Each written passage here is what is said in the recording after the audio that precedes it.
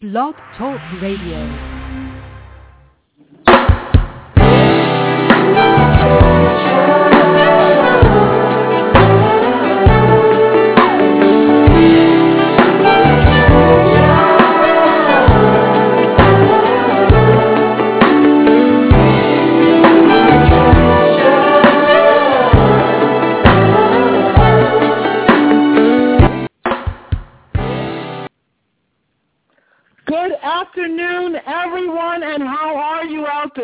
Please excuse our technological difficulties today, as we usually have when we get into the show. Well, we have an amazing show for you today. Today we have Suzanne Obolsky of SuzanneObolskySpeaks.com. That's SuzanneObolsky Speaks.com. We are so excited to have her. And then we have Quentin Walcott from Connect NYC, one of the, I'm sorry to say it with such slang, but one of the baddest brothers out there when it comes to making a difference with family and youth and really taking a look at how we can get domestic violence out of our home, our workplace, and everywhere. And he deals with all communities across the board. His organization that he runs together with a woman, which is amazing, Sally McNichol, is amazing. So without further ado, we're going to bring on Mr. Jay Logan.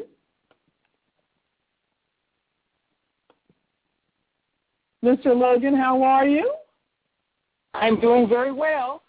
Everything is doing great out here in California. We're starting to get our cold season now, so we're catching up to you guys. I know. Jay, we need you to really talk up louder because we can't hear you very well. Oh, great. I'm doing well. I'm doing very well out here. Everything's fine. It's a little chilly out in California, so people aren't surfing as it looks like on TV, but we're catching up to your weather. Well, it's about time. Don't you think that that's fair, Mr. Logan? Yeah, it's fair, but I don't like it that much. It's freezing. I understand, but it's not fair. You know, we have to be able to have some, cities having the weather that we have right now. I mean, we're always the one here in New York, going through the four seasons while San Francisco seems to have excellent weather. I know, but I thought I moved to California for excellent weather. That's why, I decided to come out here because I thought it was going to be nice and sunny all the time. But sunny, but it's very, very cold. I had frost on the window grill this morning. And, we don't usually have that. We don't know what to do when we see frost. It's like, wow, what's that? A lot of California people out here really are really cold, and we're headed for a cold spell, by the way. It's going to get colder tonight, so we'll see what happens. Well, as we move on with the show, I'm really excited, and one of the people that we have is Miss Suzanne Obolsky. It's really great to have her on the show. She's really going to us, the importance, the real importance. Hello? Yes? Yes, the importance, what it's like to be a voice-over talent, how to get in that business, the things that you may go through within that business.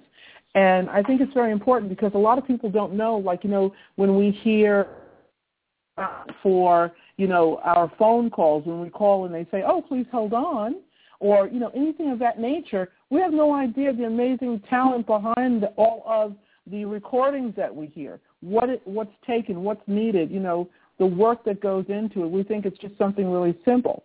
So we have her on, Jay. Are you ready to go right into this? Because I'm excited. I am so ready. Let's do it. Okay. Jay, your volume is very, very low. We need people to hear that illustrious voice of yours now. Okay, I'm trying to fix the problem, but my bars are low, so trying to figure out why. Okay. Maybe if you're speaking through a device, that might be it. We may need you to put the phone directly to your ear. Okay, let's try it. Let's see. Okay. And while we do that, let's bring on Miss Suzanne Obolsky. Suzanne, welcome. How are you? Hi, Gail. Thanks for having me on the show. I really appreciate it. Oh, no problem. And please meet our co-host from over in San Francisco Live, Mr. Jay Logan. Hi, Jay. Hi, how are you doing today? Pretty good. Wow. Having a good day, sitting here with you. I don't know why I said y'all. I'm not from the South. I'm from New Jersey, but Is it warm over there? Oh. But, I just came back from Florida yesterday, so maybe some of that southern stuff kind of stuck on me, even though I'm back home now. To come back from Florida. Better to stay than to come back. But, yes, it was a lovely trip. And that is the truth. I'm very happy to be here with you both. Well, thank you. Wonderful. And, one of the things, Suzanne, we don't want you to tell too much because we want our audience to know all there is about what you do and who you are as a person, So this is going to be a lot of fun, Suzanne, like I shared with you earlier. And, I only do things that are fun. That's good. That's a good thing to live by. So, Suzanne, we'd love for you to share with your audience, just touch on a little bit about what you do. Okay, great. Well, I have a business which I created. It's called Suzanne Obalski Speaks, and it's fairly self-explanatory in that my job is speaking. What I do is I focus on corporate and nonprofit narration, video tutorials, web presentations, phone systems for companies that would include outgoing messages, hold messages, etc. And I also do some character work, which is a lot of fun. But that's more of a niche market, and most of it is in L.A. So my bread and butter is the corporate and nonprofit narration. Incidentally, about 80% of voiceover work is narration. People think it's all the glamorous stuff, the commercials and the movies, but actually the meat and potatoes is in the narration, so that's where I am. Oh, wow. And I've been doing that for about 5 years. I'm really enjoying it. I have a studio here in my home. And the business has really changed. Years ago, you used to have to go on all these casting calls. Now, a primary portion of auditions are done from your home over, you record it, and basically you send the client either an MP3 or any WAV file, any types of files that they want, and you're all set. Well, Suzanne, we don't want you to tell too much, because if you let too much of the really good stuff out, then we can't shut the audience at the end. So we want to leave them a little. Yeah, exactly. Because this is really something a lot of people are really interested in and have great voices, and they don't even know where to get started. So I know Jay has some questions for you. Jay, you're the man. Go right ahead. Great. Okay, Suzanne, I wanted to know, how did you know you had the talent to do this? And what age did you start? Well, I was kind of walking around with fake microphones since I was probably about 5 years old. So I figured, that sort of led me in the right direction. I've actually been in finance for over 20 years, so I've done a ton of complicated financial presentations over my years in finance. And I kind of blended that with my ability and my born nature of being a ham. And also being in a lot of productions over the years. I was also in a band as a singer for many years. So I kind of morphed those two things and decided that voiceover was the way to go. Now, I had to first discover if I was any good at it. So I did what everyone should do. I took classes and branded myself. I took more classes. Every time, as you guys know, every time you think you know everything, then you're sunk. So it's always about constantly learning from people and imparting what you've learned to others. Wow. In your journey as a voiceover specialist, what have you found important now that you didn't know in the beginning of this industry that you started? I think probably the most important thing, just technically, is to know where your strengths lie. A lot of times people come into voiceover and they say, I want to do this or I want to do that. And it sounds funny, it's not really about what you want. It's about where your talents lie. So I would want to do a bunch of other things probably, but I know when I'm auditioning that the most natural place for my voice is in corporate and nonprofit, that type of narration. So the most probable way for me to get work is to do what I'm best at. I know that sounds obvious, but a lot of people don't get there for a while. So that's really where it's the best. And the goofy side of me lets me do the character stuff as well, and that's super fun. I've actually invited a couple of my character friends here with me in case, if they get a chance to talk to you later. But it's super fun. Some questions. We have some questions about that. So we don't want you to give that away too fast. But I wanted to inject this in there real fast. Now, what do you do on a day when you wake up and your voice is not at full health? And this is your job. I'm just curious, what do you do? You know, you're a singer and you're a voiceover talent. How do you take care of this beautiful instrument that you have in this talent? Thank you for that question. Well, it's tough sometimes because your voice doesn't always agree with what you want to do. So you have to really take care of your voice when you're not using it for work, just like you do in any other industry. You know, you have to watch if you smoke. You have to quit smoking. You have to watch drinking. You have to, not eat foods that are going to aggravate you, like dairy products and things like that. It's always a matter of you thinking through what you need to do for the next project. And, sometimes it doesn't work. If your voice isn't there, you can't do the project. So it's more about a commitment to your overall health that's really going to help you. Ah. Wow. That's really interesting. That's a good theme. It's a good theme for everyone, right? Yes. Yeah. And I'm not perfect. I'm not perfect. I've failed in that regard, and I've had a gruff voice due to my own activities. I had a couple of glasses of wine or whatever, and just don't sound right the next day, and that's my own fault, and I just have to learn from those lessons.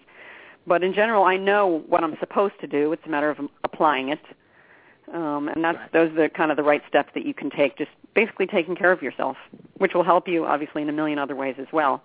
But with the voice, it's almost like the voice knows what your body's doing. You really can't fake it when it comes to the voice. Well, given that what you just said about not faking it, is there a lot of people in this business, and does that make it harder to gain employment?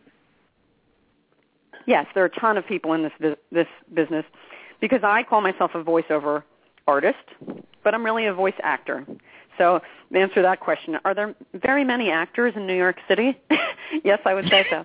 And a lot of times, you're under heavy, heavy competition. Right now I'm non-union, which means there's certain jobs that I take. Most of my stuff is non-union. So my perspective is I don't want to compete against the Christine Lotties and the Seal Awards of the world. Not that I'm not confident in my abilities, but, those voices are very loved voices throughout the country and beyond. I'm going to have much more probability in going up against, and every woman, every man, than I would those folks. So I choose to be non-union, and that gives me a certain set of auditions that I can audition for and certain ones that I can't. And that's just what I've chosen for myself. So, yes, there's a ton of competition. So you always have to, hone your craft. You can't, rest on your laurels. If you get a lot of big jobs, you can't, just wait for the rest of them to come in. You have to figure out, how to make your own business and figure out new ways of doing things, especially now with social media and everything. Different forms of communication are always being born. So you kind of have to be on the edge of what those are and figure out, how it can work for you. Suzanne, what does it take to get started as a voiceover talent? I think to get started, you just need the mindset. You need to decide this is what I want to do. And then what I would do, which is what I already have done, is just go on the Internet and do some searches. I have a studio, and they'll be happy that I'm mentioning them. I have a studio that I love. They're called Edge Studio. They're based in the Times Square area. And I did all my training there. But you can, look, do your own Internet searches and figure out what's right for you. But the reason I liked them is because they have a bunch of different types of coaches that are still working in industry. So, I learned for my character demo from a character guy. He does cartoons. He does, he works with Marvel. He does a ton of different stuff in that arena. For my narration commercial demo, I worked with a woman who does commercials constantly. So I think you really need to work with someone who's specific to the type of voiceover that you want to do. You can't just go and take voiceover classes in general. You really have to decide, what am I good at, and they'll help you figure that out. And then you have to work with people that are specific to that niche in the industry, not just in the general sense. Wow, that's interesting. One of the things I would like to know is, does music ever come into play with any of the voiceovers that you do? Well, it does, but most of that is post-production. So basically, right now, and this will change in the future. But right now, I provide the voice, and I do editing with Pro Tools, which is the system that I use here. But when it comes to music, those tracks are laid after I give my voice. So one can do that, and I encourage anyone to train to do that. But I'm more focused on the voice side, on the narration side of things, and I let someone else do what they do best, which is lay the music tracks on after I'm finished. Mm-hmm. But hopefully in the future that will change, but that's just what I've decided to focus on. Well, Jay, I'm going to let you ask it. Go ahead. Yeah, I have a question, and this is regarding something, Gail, that you said earlier about being union. And I was wondering, like, as far as voiceover is concerned, do you do a lot of national things for, like, let's say for Ford, or is it hard to get these type of jobs, like you're doing corporate national stuff? Is that something that you do also? And then how hard is it to acquire those jobs? How hard is it? It's quite difficult, actually, and most of those are for union. I would definitely say most. I can't give you an exact percentage, but most of those are union jobs. So I focus more on the regionals. I'll do a small commercial in San Antonio. I'll do one out in Sacramento, things like that are in the local, cable or local TV market. Those I have more success with. The others, as I said, I've chosen for myself. I don't want to go against Matt Damon. You know what I mean? I don't want to go against, Morgan Freeman for voiceover. Right. So, I just wondered. So it's different levels to this business. So basically, what you're saying there is, like, you have to be almost like a chosen one. Like if you're going to represent Coca-Cola and you're going to do all the voiceovers for Coke. Is that something that the corporate people, they usually choose these people, or do they just, you can't just walk into that arena? No, well, what happens is it's different, depending on the company.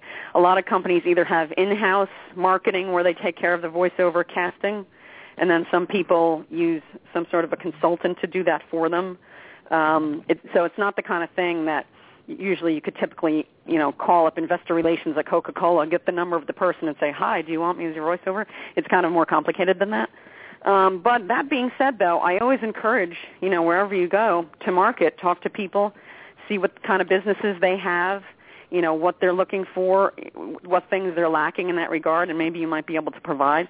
I mean, as an example, I always find it funny when I call a company that, in my mind, is well-regarded and is well-regarded by me, and the person who's on the voicemail sounds terrible. For instance, I called an insurance company recently. I won't say who it was, but it was kind of like this, your call is very important to us. If you remember, press 1. Provider, press 2. And to me, I don't really feel like you're, really focused on who I am, and I don't get a warm, fuzzy feeling about my health care after I hear that. Right. So in those cases, there are definitely opportunities out there, and it makes a big difference. You know how sometimes we think of a company in a great way, we go to their website, it's terrible, and we say, wait a second. You kind of second-guess your relationship with the company based on these touch points. So it's really important, to have a voice that is going to really relay the type of message that you want your audience to hear. Wow. One of the things I'd like to know is, now don't laugh, Suzanne, okay? But I'd love to know, what type of voiceovers do you do, and what is your favorite? Like your favorite, funniest one you've ever done? Well, you know what? There was one. I did a couple for this company, but there's an organization, and I use the word loosely. It's called comedycalls.com, where they're basically made-up phone calls, and you call different people with different messages, but it's really like for a friend or for your cousin for his 50th birthday, things like that. So I pretended to be a corporate person, and then at the end I reveal that it's just a joke. And the script was absolutely ridiculous, but it was kind of fun to do. So that sort of thing is fun. And as I said, the character stuff is fun, even though it's not as frequently done. But I do feel good about the voices, and it's fun. It's like having a bunch of different people in your head at once. That makes me kind of sound crazy, I guess. That's not what I wanted to relay. It's nice to have a lot of different voices, basically. Wow. Like, hi, Gail. I really, really like your show. Listen, Giz, it makes me feel good. You don't even know Gail. You never even talked to her before. Yes, I have. No, you haven't. Yes, I have. She's my friend. Fine. You think she'll be my friend, too? Sure, she's really nice. And that's sort of a sampling of the dialogue that goes on in my head on a daily basis. That's incredible. That was cool. That was really cool. Now, guys, I don't usually say it like that, but that was cool. That was cool. Well, Jay, I know you have a question. So, Gail, now you have two new friends on the line. Yeah, let me be the goofy person that I really am, you know. Use it as an excuse, and I say that I'm working, but I get to be goofy like that. Mm-hmm. That's wonderful. I like that. That's a wonderful job. Fun, you know? That voice made me feel happy. I was like, now, Susan, what advice would you give me or people coming into this business? Is this something I can make a living at? I mean, is this something or should I just go ahead and, you know, try to be a lawyer or a doctor or something in the health field? Well, I know that I want to get paid, you know. Well, I guess, you know, it's similar to being a lawyer and a doctor, only in this one way, in that it takes years to ramp up a business, a full-time business, and be successful. So what I would suggest is don't blast out of the gate thinking that you're going to, you know, in your first year you're going to make $200,000. Like, that's not the way it works. But you just have to persevere. Buffer, right? I'm sorry?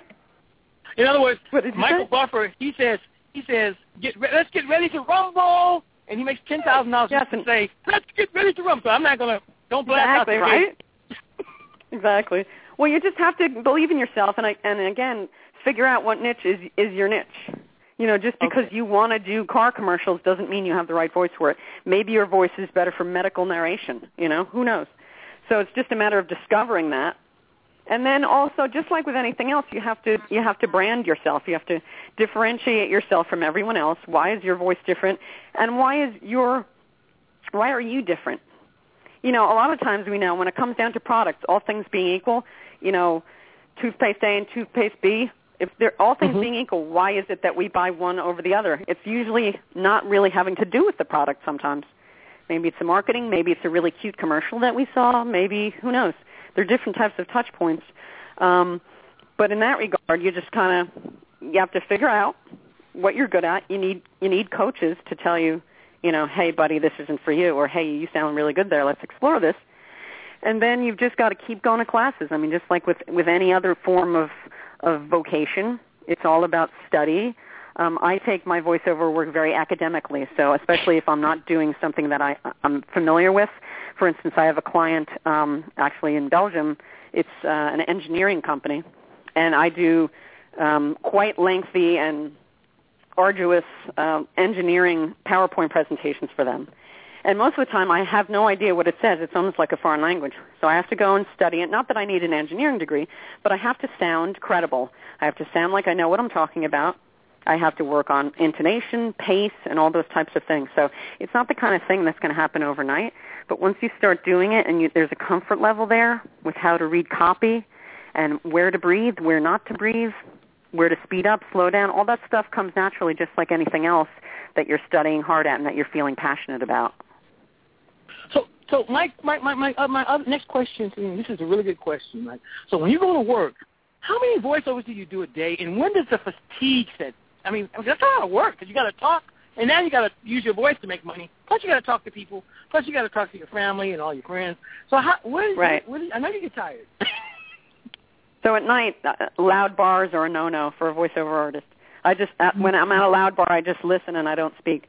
You know what? It depends. It's acting. So some days I don't have any jobs. It's an acting business, and sometimes I have some. So you just have to, you know, when I was in finance, I had a similar flow to my work, working on commission all the time. You know, sometimes there are some ups, then there's some downs, and some great ups, then things are kind of status quo. It's a similar business to that. So you kind of just have to be the type of person that can deal with that pace. Some people are very rigid in their scheduling, and there's nothing wrong with that. They like to work at a certain pace, you know, and be at the desk at this time and leave the desk at this time.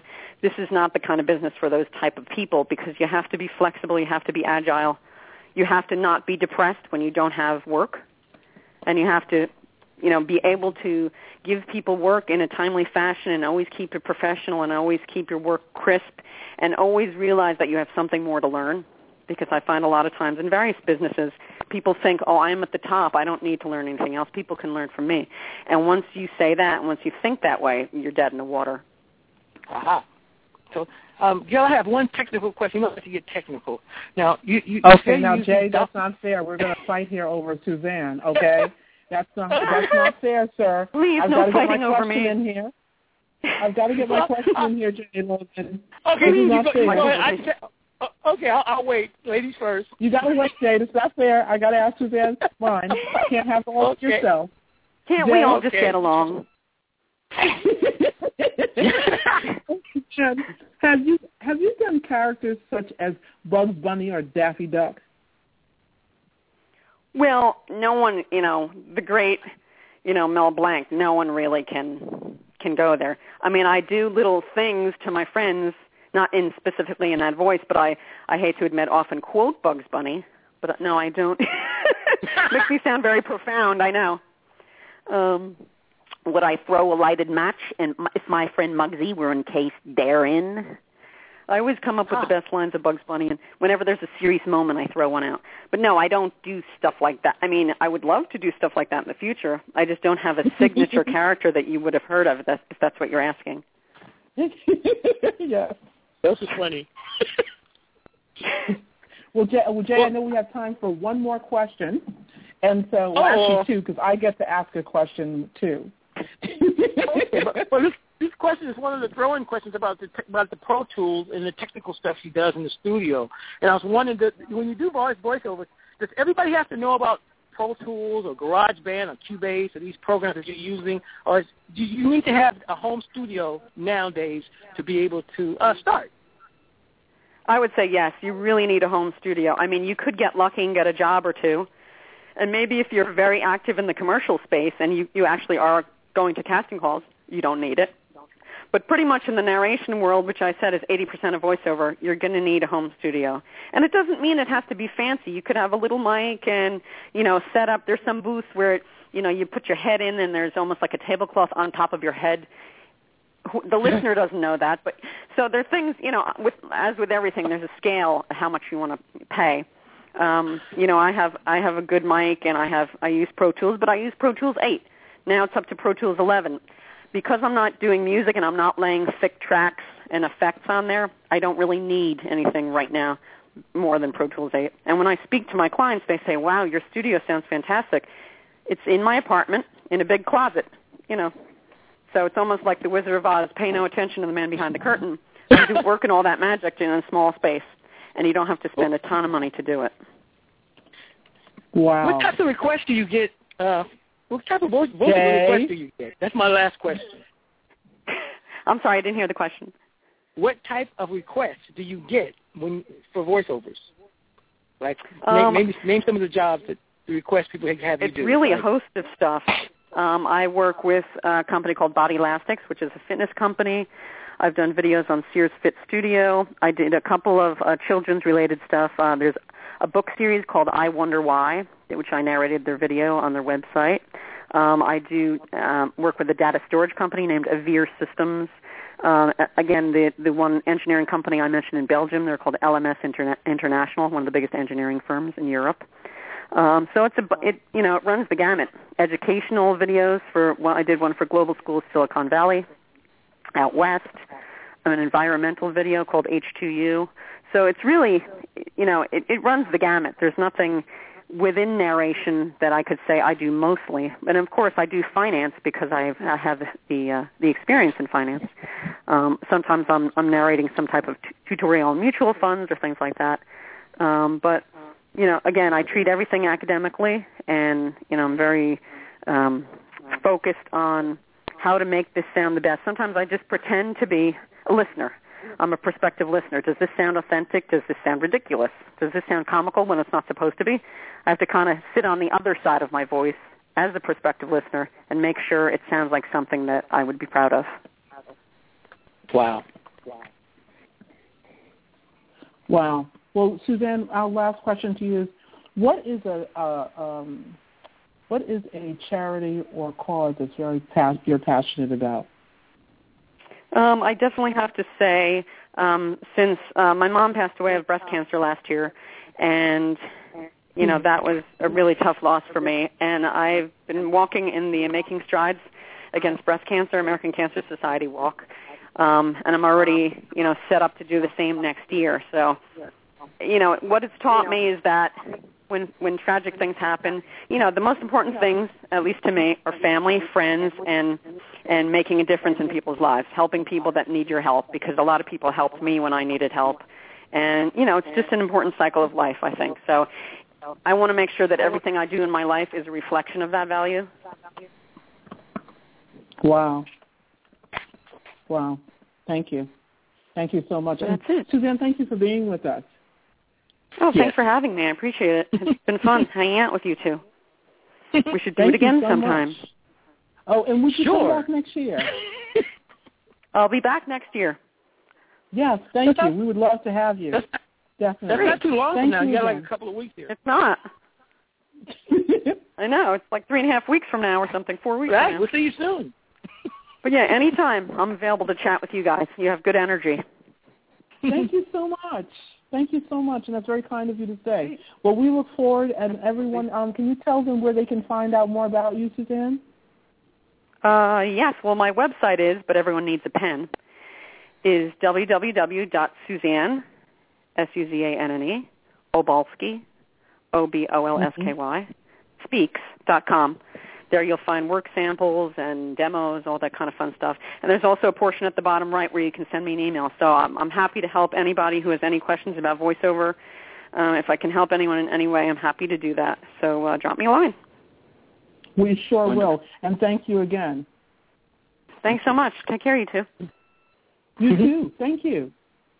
Bye-bye. Well, you know who we have coming in. Yes, thank you so much. You know who we have coming on next, Mr. J? Yes.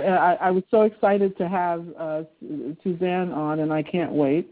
Well, the person that we have coming on next is Mr. Quentin Walcott. So this is personal for me, Jay. This is very personal for me. This gentleman is amazing. He works with Connect NYC. He does a lot of work in domestic violence, and he does a lot of work with youth. I mean, he's just recently been given an award at the United Nations for Women for the work that he does in community. And what I love about this brother is he is so real. He is so real, so down to earth, and it is also his birthday today. Wow. So, Jay, we must say happy birthday to him. So, one other thing I want to say before I bring on this gentleman is that the work he does includes all communities, not just one. He has a very unique approach to domestic violence in creating partnership between men and women. We honored him through some people I worked with back in 2009, and I just feel very privileged to know someone like him and the work he does. We often tell people, oh, how great people are, but this guy really walks the walks and talks the talks, and he's just a real brother, and I really like that about him. So without further ado, we're going to bring on Mr. Walcott. Hello, Quentin. How are you? How you doing, Gail? How's everyone? Okay. Quentin, I'd like you to meet Jay Logan, the co-host here, sir. How you doing, Jay? I'm doing great, Quentin. Pleasure to have you on the show. Likewise. Thank you. Well, Thanks for having me again.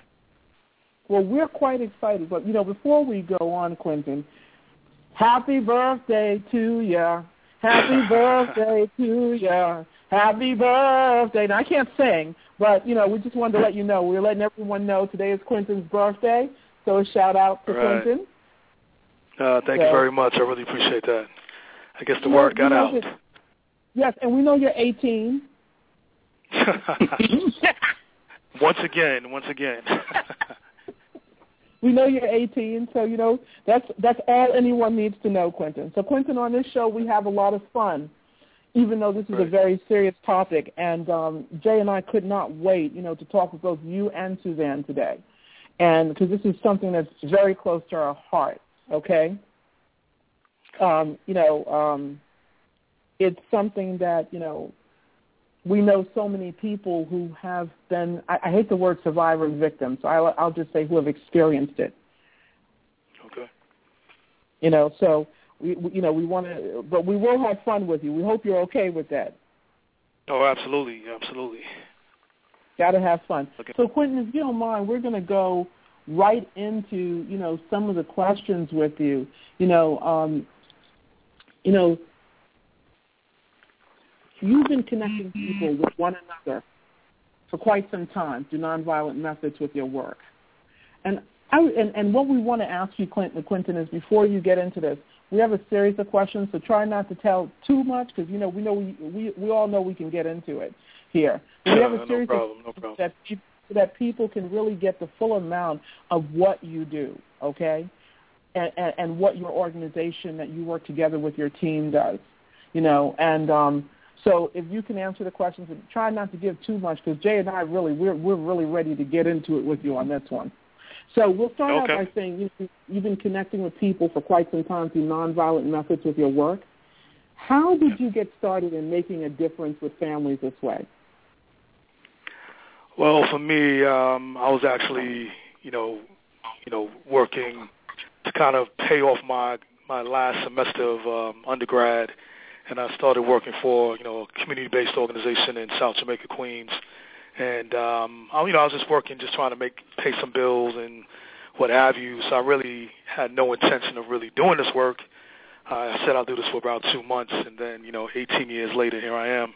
But I was working with young people who were, having some challenges around their behavior, in school and their families and in the community. And, for some reason I had a knack for working with young people. And then, it just turned out that, I would work with them, like in a clinical setting for about 9 to 12 weeks. But one thing that I found interesting was that, these young people, kept coming back. I was like wondering why they kept coming back. So I just started asking different questions, and it turned out that many of these young people were experiencing domestic violence in the household, so they were child witnesses of violence. And as a result of that, what they were experiencing in the home, they were making, they were acting out in school or acting out in the community and making poor choices around, how they navigated the day and, who they would associate themselves with and what have you. So it was really kind of related. It's like an intersecting issue. So the fact that they were child witnesses to violence at home, they got involved with guns and gang violence and other forms of, community violence as a result of domestic violence as the root issue that they were experiencing. And no one was really asking that question about what's happening at home and what help can we give these young people. So it was kind of like, and it kind of changed my, ultimately working with young people really changed my path in terms of the work I wanted to do. So I kind of moved away from law and it's, really wanted to figure out how can I really help young people in a real effective and creative way.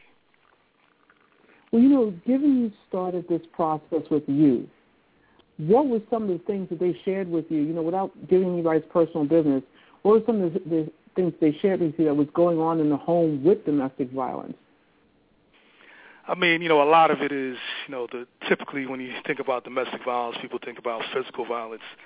So, yes, some of it was physical violence, sexual violence, but then it was also, a lot of the other forms of violence that are really more primary when you think about domestic violence. The physical, you can see it, it's tangible. You can see the black eye, what have you.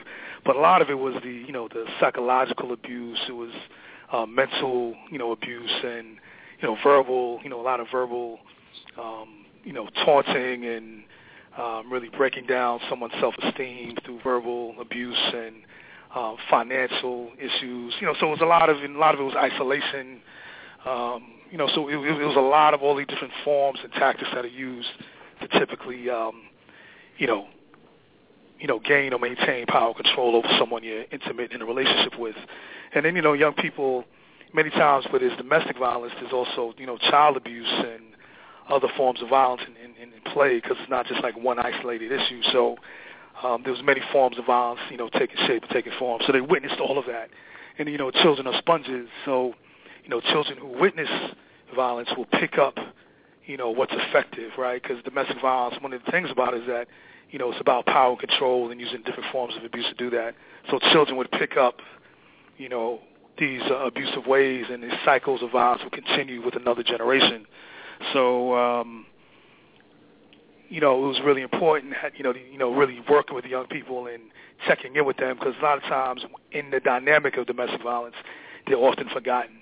So it's either about the victim survivor or the perpetrator of violence, and many times it's just about the survivor, and the onus and the responsibility to being safe is on her and keeping the children safe. So there's a lot of onus and responsibility for someone who's being abused, and the ability to parent is being undermined. So it takes shape and form in multiple ways of how it would impact not just the child, but also the person who's being abused, and also the lack of effort to really engage the perpetrator, who typically is a man, in terms of the statistics that are used and that we have available to us, in terms of 90% of the cases that are reported are when men are abusing women and girls, and men can be abused as well. But the statistics that we have is really around that. And most domestic violence or intimate partner violence goes unreported. So there's just so many dynamics that are connected to this. So it's important to really, check in with children, see what's going on with them, so we can interrupt these cycles so that they don't repeat that in their teen relationships or their sibling relationships, or it shows up somewhere else in their day-to-day lives. Well, what I really want to hone in on, and Jay, I think you and I both know we have a script, but I think we know we're going to go off script, don't you? Yeah. Yeah, this is serious. I get the stuff that goes behind, but I'd love to know something that was said to you when you began this, okay? Because that's really what I want to get to. Like, given you started the process with you, what were some of the things that they said to you that said, Quentin, you got to go check this out at home, even more so? For me, one of my mentors in this work was Dr. John Aponte, and he was someone who had done this work with men and engaging men. So, I mean, one thing with me, it wasn't necessarily at home per se, but when I first started doing this work, a lot of it was really around how can we, and rightfully so, protect and keep survivors safe. But for me, it was kind of like, this Band-Aid approach. We're dealing with a person after the violence has happened. How can we look at who's doing the abuse? So really going a step before where people usually start around domestic violence, with the victim surviving. Let's look at why does that person batter and abuse, rather than saying, why does she stay? Why does she put up with this? Why does she endanger our children? If we change the lens and really look at where it starts. So for me, it was really around, what is it about men that really attitudes and belief systems. So for me, it was like always examining that in the home, the men in my family, men in my household, men in my community. What was it that I was being socialized around, that they were being socialized around, and making different choices around being abusive or viewing women as objects of property. So for me, it was really more of that. Like, what is it? What are my notions of manhood, and what is the behavior of a man, and how is that connected to, women and to other men in terms of masculinity and what have you. Wow. Well, Jay, I know you had a question for Quentin. Yeah, Quentin, it's a pleasure to have you on the show, because I just feel that you do the work that helps the communities and build back strong villages, and we need people like you. So it's an honor to just even talk to you, and I'm so happy that you're on our show. I just wanted to say that. One of the questions was, once the young people have shared with you what was going on in their home, how did you connect with their parents to work with their parents?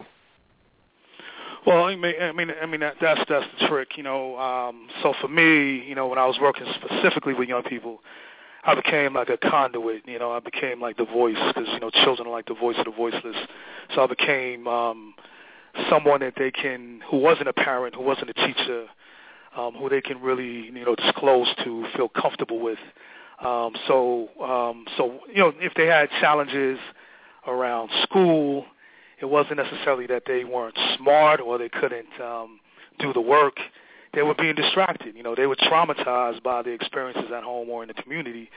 So for me, it was really like, how do you, because one thing that's really commonplace, even with domestic violence or not, children and parents being able to communicate. So one of the important things was really setting a place and a tone, safe place for, children to be heard and to ask them questions. Because, many times, even the work I do now with young people and even men, it's like, you ask them, how are you doing? And they're like, what do you mean? You know, they're not even used to being asked how do they feel, what's going on with them.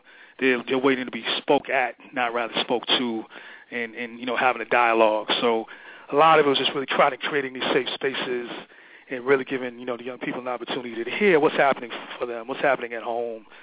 Do they understand what's happening at home? Can they explain that? And that's the thing, you know, a lot of children are, you know, really raising themselves in, you know, in domestic violence situations because they can't go to either of the parents, and they don't understand what's really happening. They want to protect mom, they identify with dad, or they identify with what works. So there's a lot going on for young people. So for me, it was really like, you know, you can see what's happening with an adult through their children, and you can see what's happening with children through the adults. So it's really just like making connections, thinking about the work critically, asking certain questions, and really getting not just this one-size-fits-all approach to helping people and families and youth, but really, you know, tailoring it to what are the specific needs, you know, explaining things to young people and to adults around now how does your behavior impact your child, or even thinking about your child, because you think you close the door and then the parents kind of, you know, yell and scream and, you know, abuse is happening, and you think that the child is not peeking through that keyhole or opening that door, or not even their imaginations are just running wild because they're children and they're seeing, you know, monsters on the other side of the door or the wall. So it's really about checking in with them and you know, because what we tend to do is we forget that and they just repeat the negative behavior that's most consistent in their lives when they become, you know, older and teens and teen dating violence happens, and then they get into these relationships and they just fall into what they saw the adults in their lives. It could be either as someone who's abusive or someone being abused and seeing that as normalized behavior when it's not. It's unhealthy behavior. Wow. Well, you know, when you deal with connecting with an abusive situation, what are some of the tools you share with the people who are doing the abuse to release their anger in other ways in addition to counseling? I'm sorry, repeat that again? When you're dealing with an abusive situation, right, and, you know, you're counseling someone who is the person who's, you know, creating the abuse, okay? What is some of the tools you give them, Quentin, to release their anger in addition to the counseling that they may receive? Well, I mean, it's there's many different modalities that you can use. What I like to really, you know, I do some individual, but I think the most impactful way of dealing with men who are abusive is to really do like a group process and group dynamics. So, you know, it's really going through a group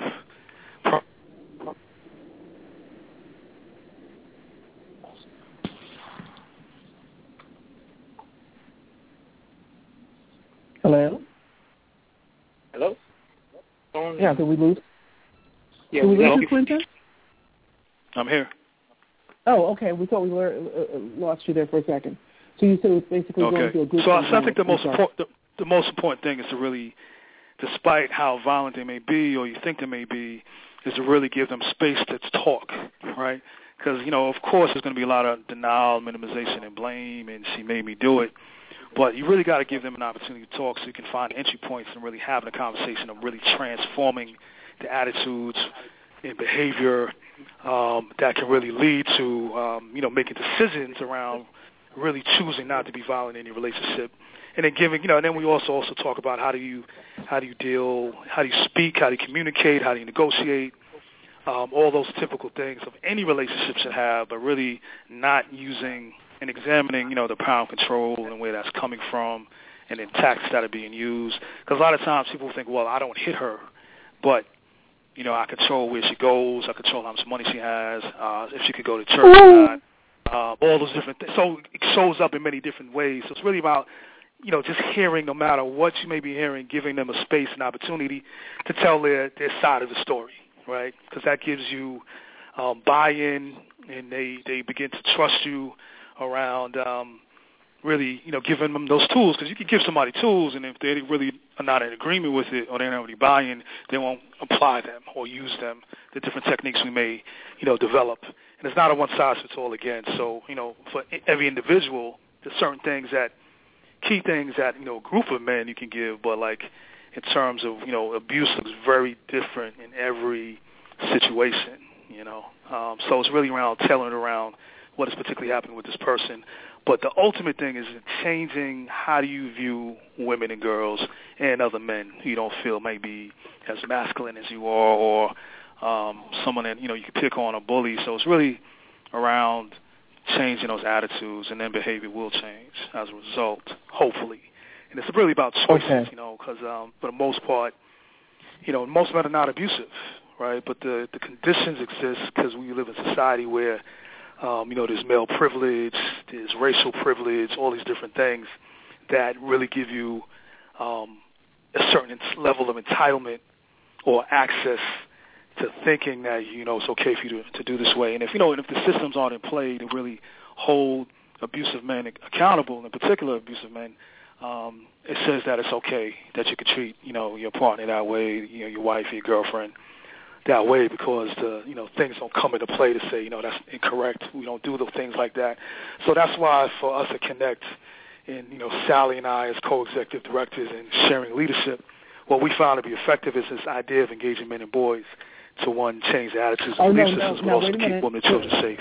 Quentin, we don't want you to tell that part because we got questions for you at the end about that one. Sure. Okay. Sure. All right, Jay, I know you had some questions. I'm going to give you the floor because I know you're ready to get in there. Yeah, Quentin, I'm very interested. I want to know, what are the types of personalities you have encountered in people who have been at the effect of the abuse? I'm sorry, repeat the last part of the question. I want to know, what are the personalities that you have encountered in people who have been at the effect of the abuse? Well, and that's the thing, too. Early on in my work, and then I get this question almost every single day. What are some of the signs? What are the personalities? But the reality is that, like domestic violence doesn't discriminate in terms of the abuser, in terms of the victim survivor, it doesn't discriminate in terms of the abuser. So it's not like one prototypical personality. It could be a cop, it could be a judge, it could be a lawyer, it could be a pastor, it could be someone upstanding person in your community. So it's not like one stereotypical type. It's really about, the environment, again, looking at sexism and racism and classism. All those different things, afford you certain privileges and access and entitlements that make it, easier for you to navigate, that thinking, that behavior, that abusive behavior.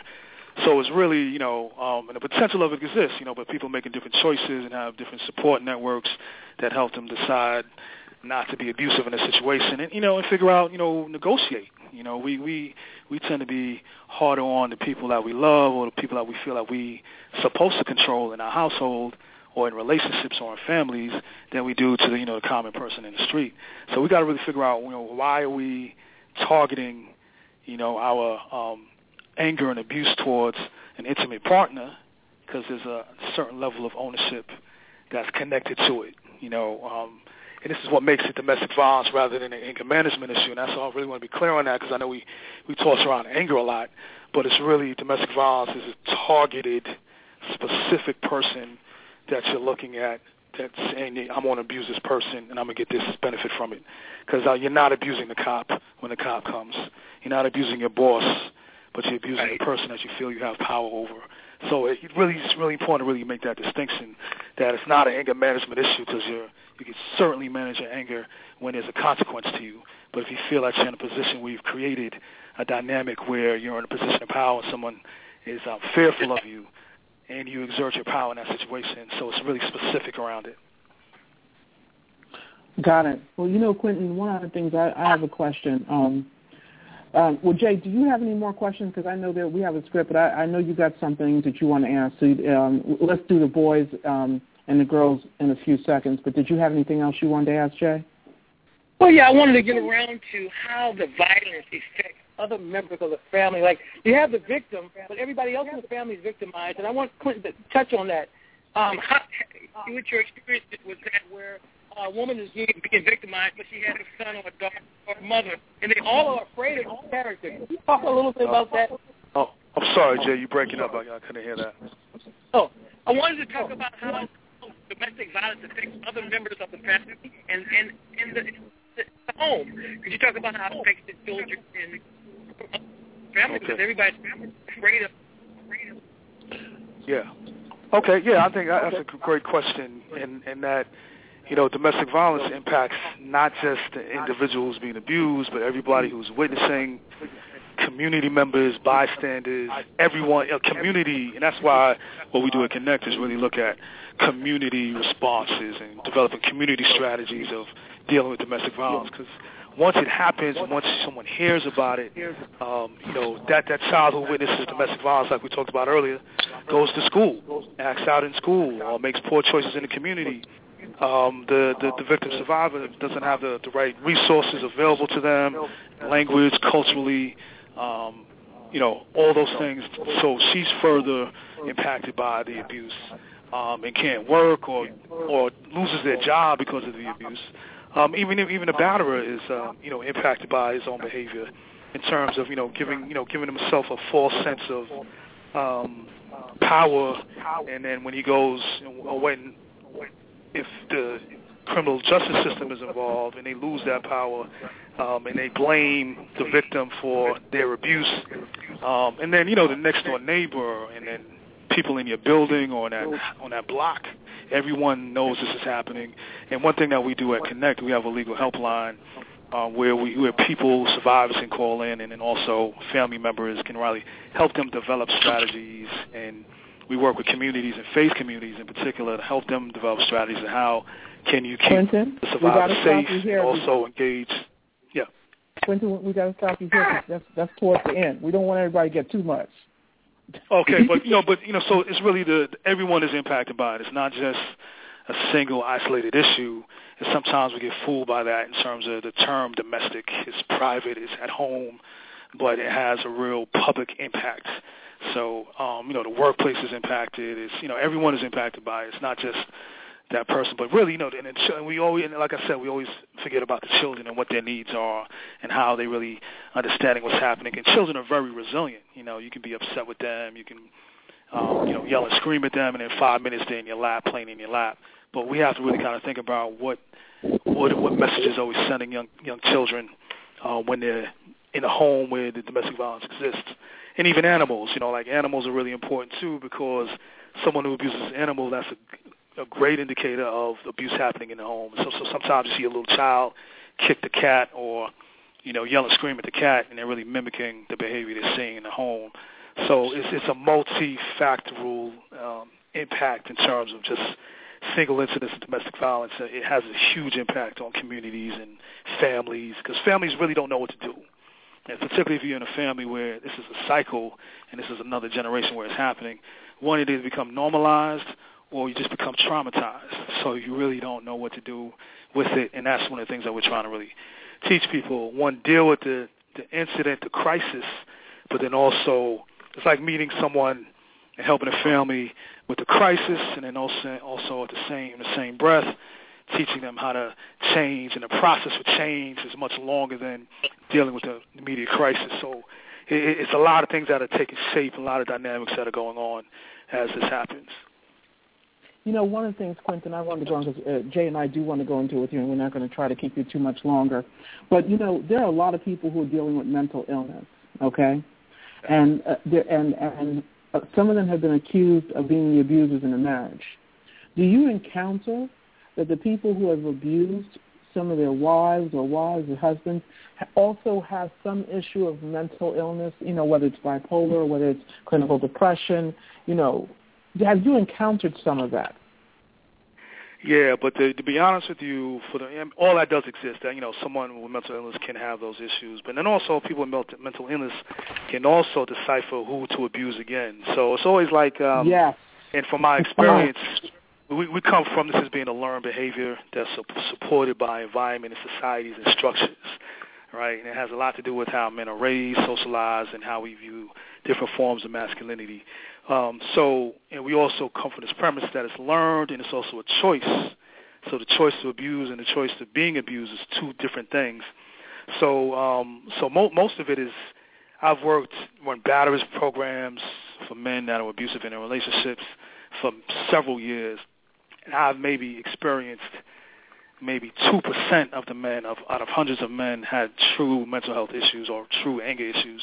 But for the most part, it's really about the power and control, making the decision to abuse their partner who they feel that they can control. and have a right to control.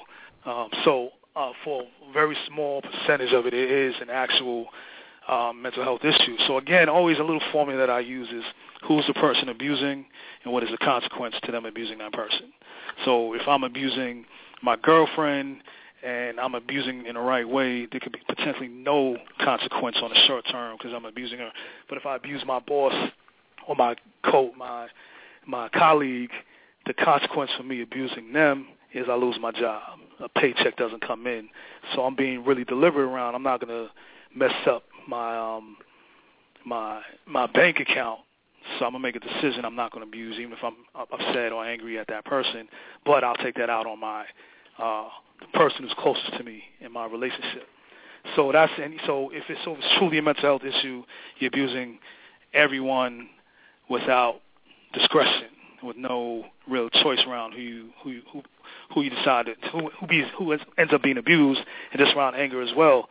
If I'm being really clear, I'm gonna stop being abusive when the cop comes, or if my boss steps in the room, then I'm clear. I'm really managing my anger, and it's not a mental health issue because I decide I'm not going to do that. But to my loved one or the person I'm intimate with, I'm going to be abusive. Then that's about power and control. That's about me making a decision. I'm going to abuse that person, and because I know I can get away with it, or I could threaten them to not get the help that they need to get away. Now, Quentin, I have to ask you a question here because I've dealt with it from things I've seen personally with family members, and sometimes, like you said, the person who abuses, they know what they're doing. They just may not have any control over it, but they know who to abuse and who not to. That's something you said, and it's a very true, it's a known fact. So if they are knowing who to abuse, like they know not to do it to their boss because that's where they get paid, but they know when I get home, they take that anger from maybe at work and take it out on their wives or their kids on a daily basis. Children. Yeah. Isn't that, can't that also be that they can, they do need support, like they suffer from depression or whatever, and this is the way it acts out? I mean, can that also be a part of it? Again, it's not a one-size-fits-all. Some people have depression issues. And the thing about it, another thing too, right, is like, and I work primarily with Black and Latino, poor people, people of color, and in some cases, some white men who are more affluent and have other resources. But one thing that always stands out and is consistent is that what was my point? I'm sorry. Is that, going back again to this choice piece, right? And I'm really being deliberate around who I do that. So that doesn't necessarily make it, a one-size-fits-all. Some people do have depression issues, and that, the women in our lives have depression issues as well, but they don't abuse us at the same levels as we abuse them. So a lot of times we like to say, it's about depression, it's mental health, or that's an anger issue, because we need something to rationalize what we're doing and then why we're receiving this form of abuse, because it makes it easy for us to kind of manage it. But in reality, it's not, for some people, some men who are abusive do have depression issues, and so do the survivors that they abuse, and they created that for them. They broke down their self-esteem. They made them feel less about their value and their worth, or, really make them think that they were going crazy by doing mind games and psychological and mental forms of abuse. So there's a lot of things in it that we can always, point to, but it's not a one-size-fits-all, and, abuse looks differently, and abusers look differently in terms of their tactics depending on who they're with and, how they view violence. So, because I've worked with men that have never been physically violent or sexually violent, but have, isolated their wives from their families, where they have no support network, don't allow them to work, make sure that they stay pregnant, or many other different things. I make all the major decisions, but or I give you an allowance. So many different tactics that can be used. So it's not necessarily the traditional, physical black eye, and that's what it is. So some people are very sophisticated, manipulate in different ways where you never have to raise your hand or use a weapon against someone, or it may just be that, or the alcohol. Alcohol is another thing that people kind of always draw to. It can exacerbate the violence, but it's not necessarily why the violence happens. So it can, bring out another form of violence. I'm verbally abusive when I'm sober, but then when I'm under the influence, I become physically abusive. So it exacerbates the violence, it's not the cause of the violence. So there's a lot of factors that it's interrelated, and there's a lot of intersecting issues around it. And like, women who are, folks who are undocumented, there's a whole nother layer of abuse in shape because you need me to stay in this country. So I can exert other forms and other layers of abuse on you because you need me in that way. So, or I can threaten to call ACS or child welfare on you. So there's a lot of other manipulating things that can be used to abuse someone. Well, Jay, I know you had some questions for him. Yes, I do. I want to ask you, is domestic abuse, is it a virus, or is it in your DNA, or is it something that's in your family, is taught by your family? How do these people get to be domestic abusers? Like I mentioned earlier, it's a learned behavior. I don't like to prescribe to the notion that, and this is always applied to men of color in particular, that men of color or, it's just being violent. They have violent genes. It's in their DNA. It's a pathology. It's all these different things. And we also say that about men as well. Men, they just don't know how to control themselves. This is how they are. But it's not. It's a learned behavior. We live in a very violent society. We live in very violent communities where it's about, ultimately, when you look and dig deeper, it's about power control, right? Someone is in a position of power, someone is not. They're going to maintain that power control by any means necessary by using different forms and tactics, right? So some of it is about the physical violence in homes and communities and workplaces, but then some of it is about the structural dynamic that kind of keeps the status quo in order. So it's really about, really digging a little bit deep around, is it just people are just inherently that way, and it is not that way. So, because, anyone can be violent in a household. And, we live in a very violent country, so there's violence that happens all around us. But it's just how do we internalize that? How do we shape that? How do we try to interrupt these cycles of violence and really put a really critical eye and perspective on what is this violence about? Why does it impact my people more than it impacts other people? So that might be about resources. That might be about your socioeconomic status. Or it's very clear that's about race. So that's interesting. It's interesting, Gail. He talked about the economic situation because economics plays a role too, right, Quentin? Absolutely. And, say that. Go ahead. I'm sorry, Quentin.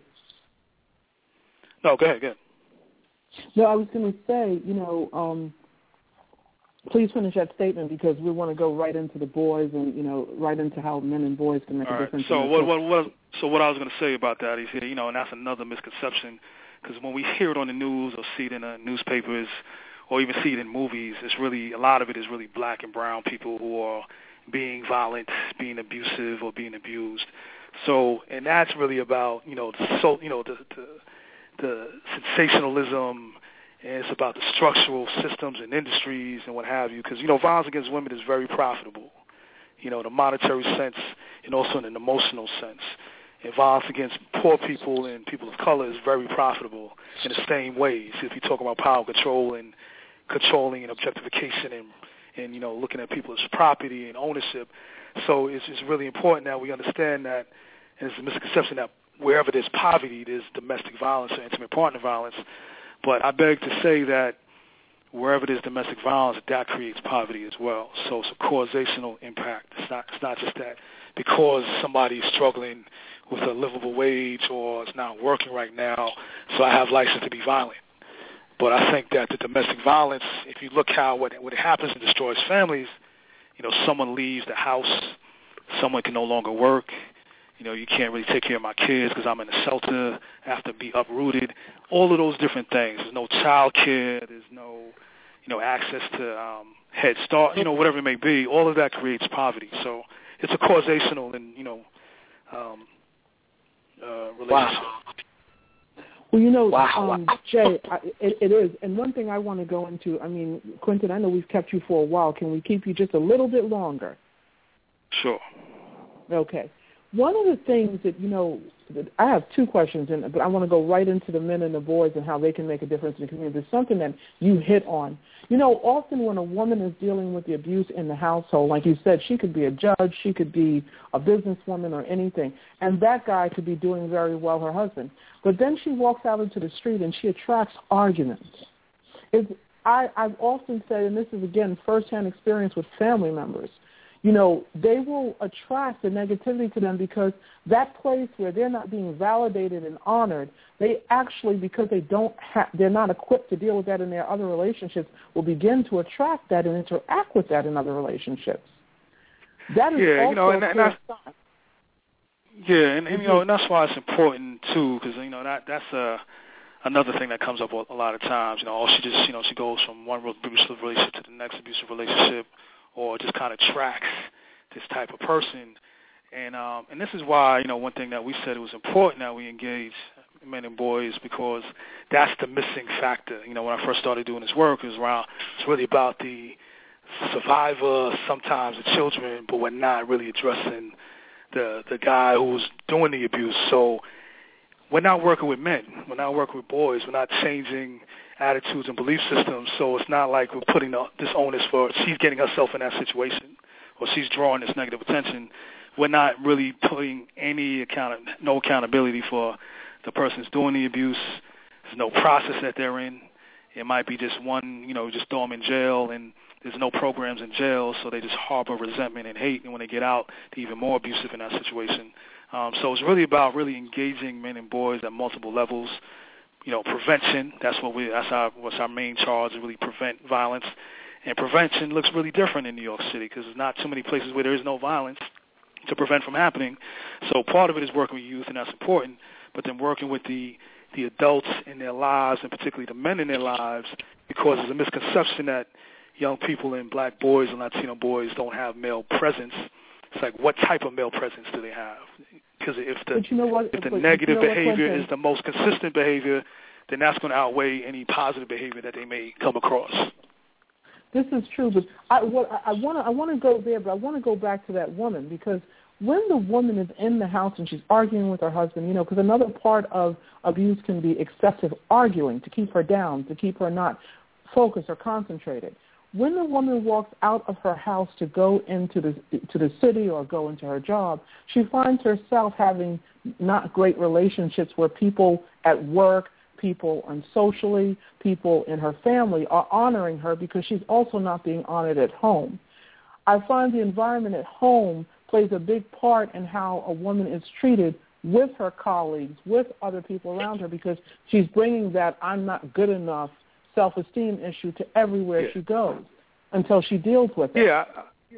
And that's one consequence of abuse. Is you could, like you said, it could be a president of a multinational corporation, but that person is systematically esteem and value and worth is broken down. So and that's the other residual effect of abuse in the home. It shows up at work. Your ability to focus, your ability to do your job, or even keep your job is impacted. Your ability to parent, right? So a lot of times, women who are abused, they're held responsible for what's happening with their children.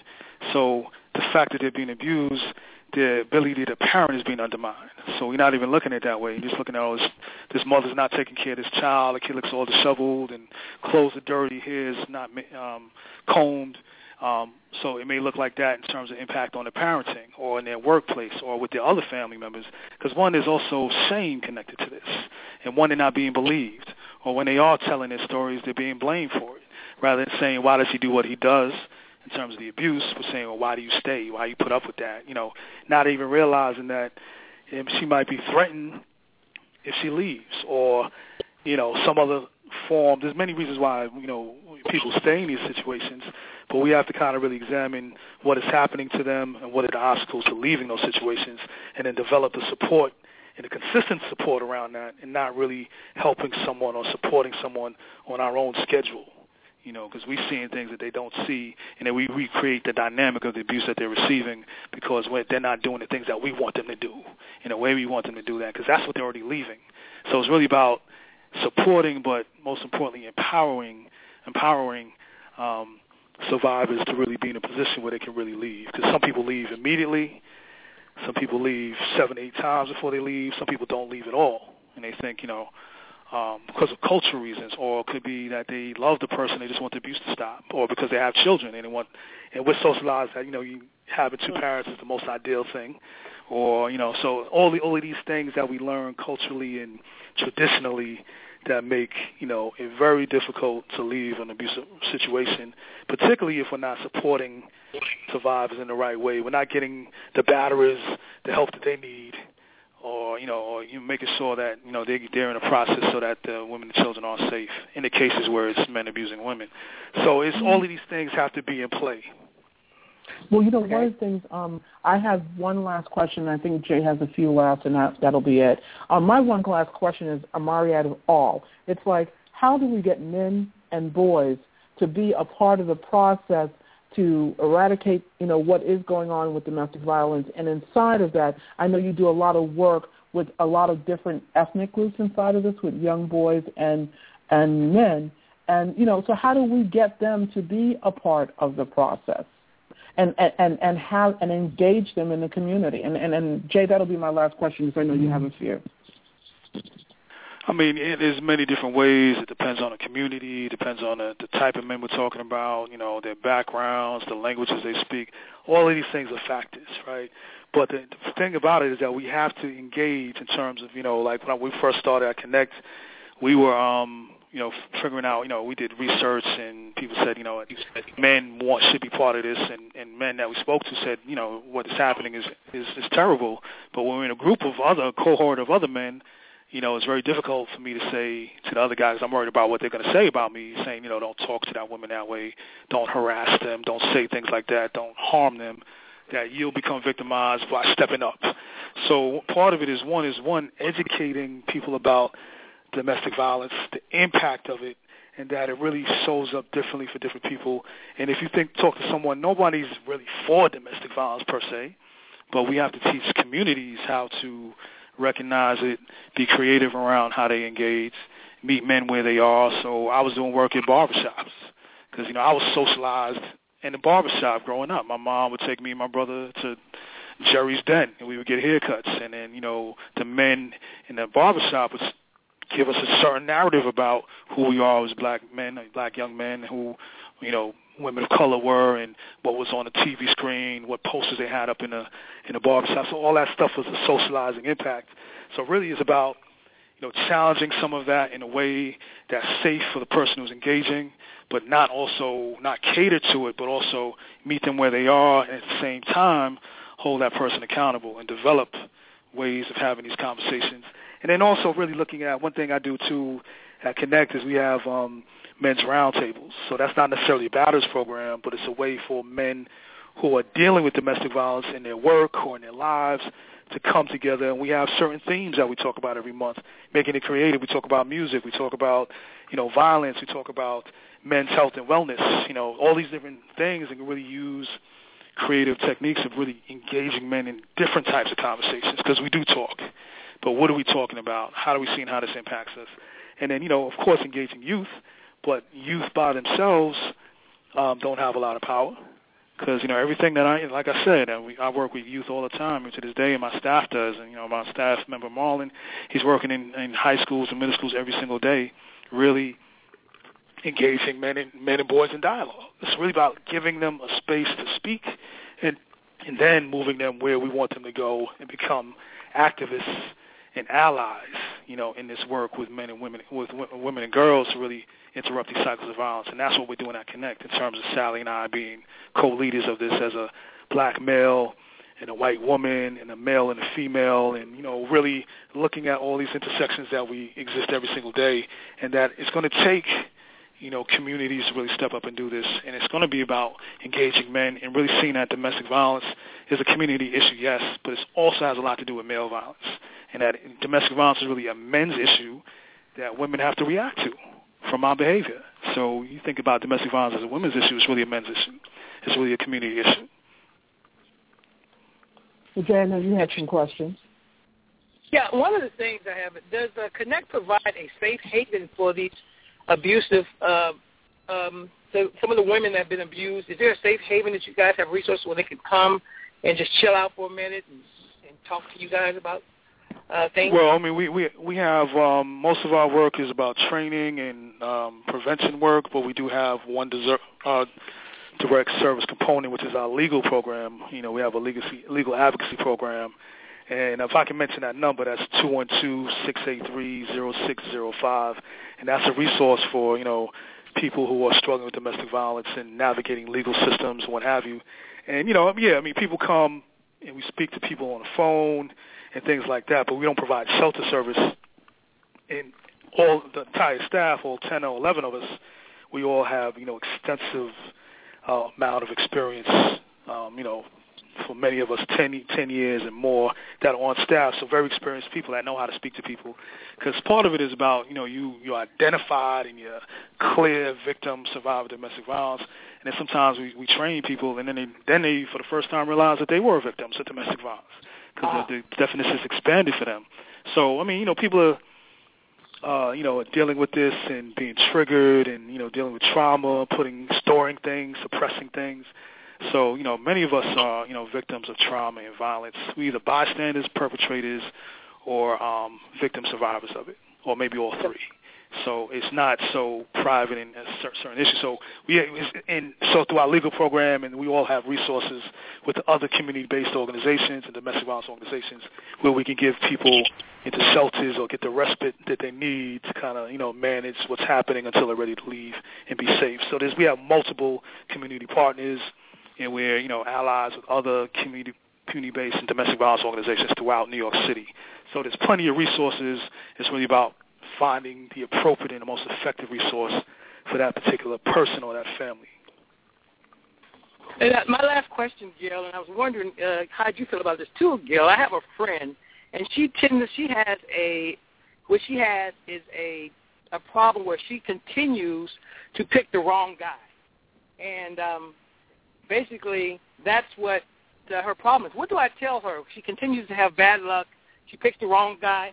She picks the wrong guy, and usually he's a violent character. And then she leaves that person, and she does the same thing, pick the wrong person again. Is there some type of advice you can give that person that's picking the wrong person in their life? I mean, you know, that's a tough thing. I think we addressed that a little bit earlier as well, in another form.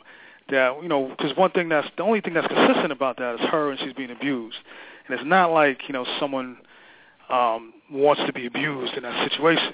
You know what I mean? It's like, so this is why I feel it's so important to work with men, because then it's like, well, let's create a lack of a better word, cadre of men or groups of men that have, you know, really changed their attitudes and belief systems.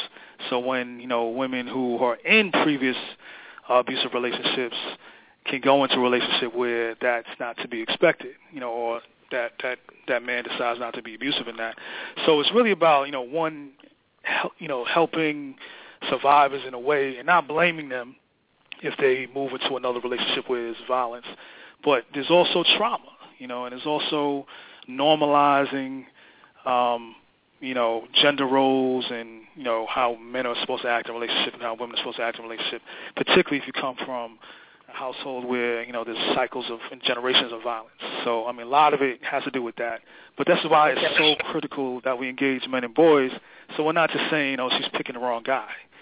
You know, so basically, when we do that, we blame her. So we got to really be careful about that and not really putting, even if, you know, somebody's in an abusive relationship 3 or 4 times, it's not their fault that they don't want to be abused. They get into a situation, and we got to start onus accountability on the person who's doing the abuse.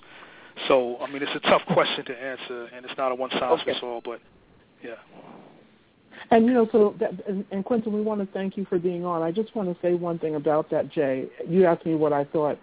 As someone who's dealt with it through family members personally, I can honestly tell you that the woman also, once she's been helped that first time, it's important that she also seeks support and help, like Quentin says, but also seeks support to look in her family chain and look at herself, and not herself as she did something wrong, but to heal herself.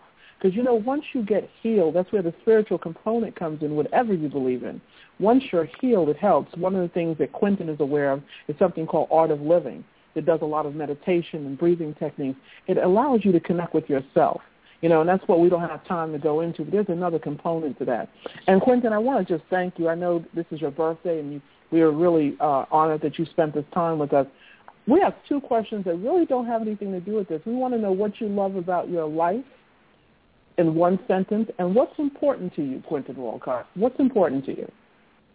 I mean, both questions is really, family, friends, and colleagues, people that, I'm in communion with, and I like to, surround myself with, and, I'm a very, caring and loyal and committed person. I try to do everything I do I really do everything like it's the last time I'm going to do it, so I'm going to put myself in it, be passionate about it, and really, give my all. So I do that to my close-knit circles and people I work with, developing that trust. So I think it's really about, and then also being in process, really, holding each other accountable, and that's important of what we do here at Connect, particularly in this leadership role that I'm in with Sally as male-female leaders of this type of work in this organization.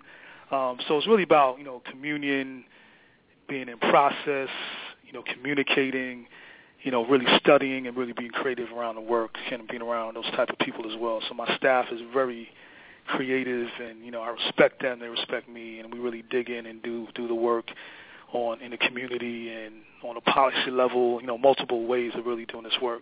So that's important to me, really being in the trenches with people that I trust and respect, and that trust and respect me. Well, I want to thank you, Quentin, and I want to thank Jay. I'm almost brought to tears because I feel like that I'm in the midst of 2 men who really make a difference in everything they do, and I thank you for just, it's a privilege to know you as men. You both are amazing men, and I'm going to close this show on that. And just thank you, Quentin. And it really has meant a lot to me personally because we have honored you before, and through our conversations that you were on our show today. You'll never know how much it meant to me personally and to Jay as well. Thank you very much for your time. Thank you. I appreciate that. And I just wanted to say one thing. Our website is connectnyc.org. Visit our website. We're on Facebook. We're on Twitter. And right now, organizations like Connect are always in a struggle to stay alive. So if you all feel in your heart to donate to our organization, to this cause, please do so. Thank you. Well, we wanted to let you know, Quentin, that as of today, Listen Give, what Listen Give does, and I shared that with you earlier, is we connect nonprofit organizations. We connect and partner up with them. And what we do is we help to make sure that you gain the funding that you need. We don't fundraise. We make sure that the funding gets to you. So we will be partnering up. If Connect will accept us, we will be partnering up with you as a partner, and we will make sure and connect with you to make sure that Connect does receive the funding it needs. Great. Thank you very much. All right, guys. Thank you. And thanks for having me. Again, thank you, gentlemen. You too. And have a good Take birthday, Quentin. Thank you. I appreciate that. Bye-bye. Bye-bye.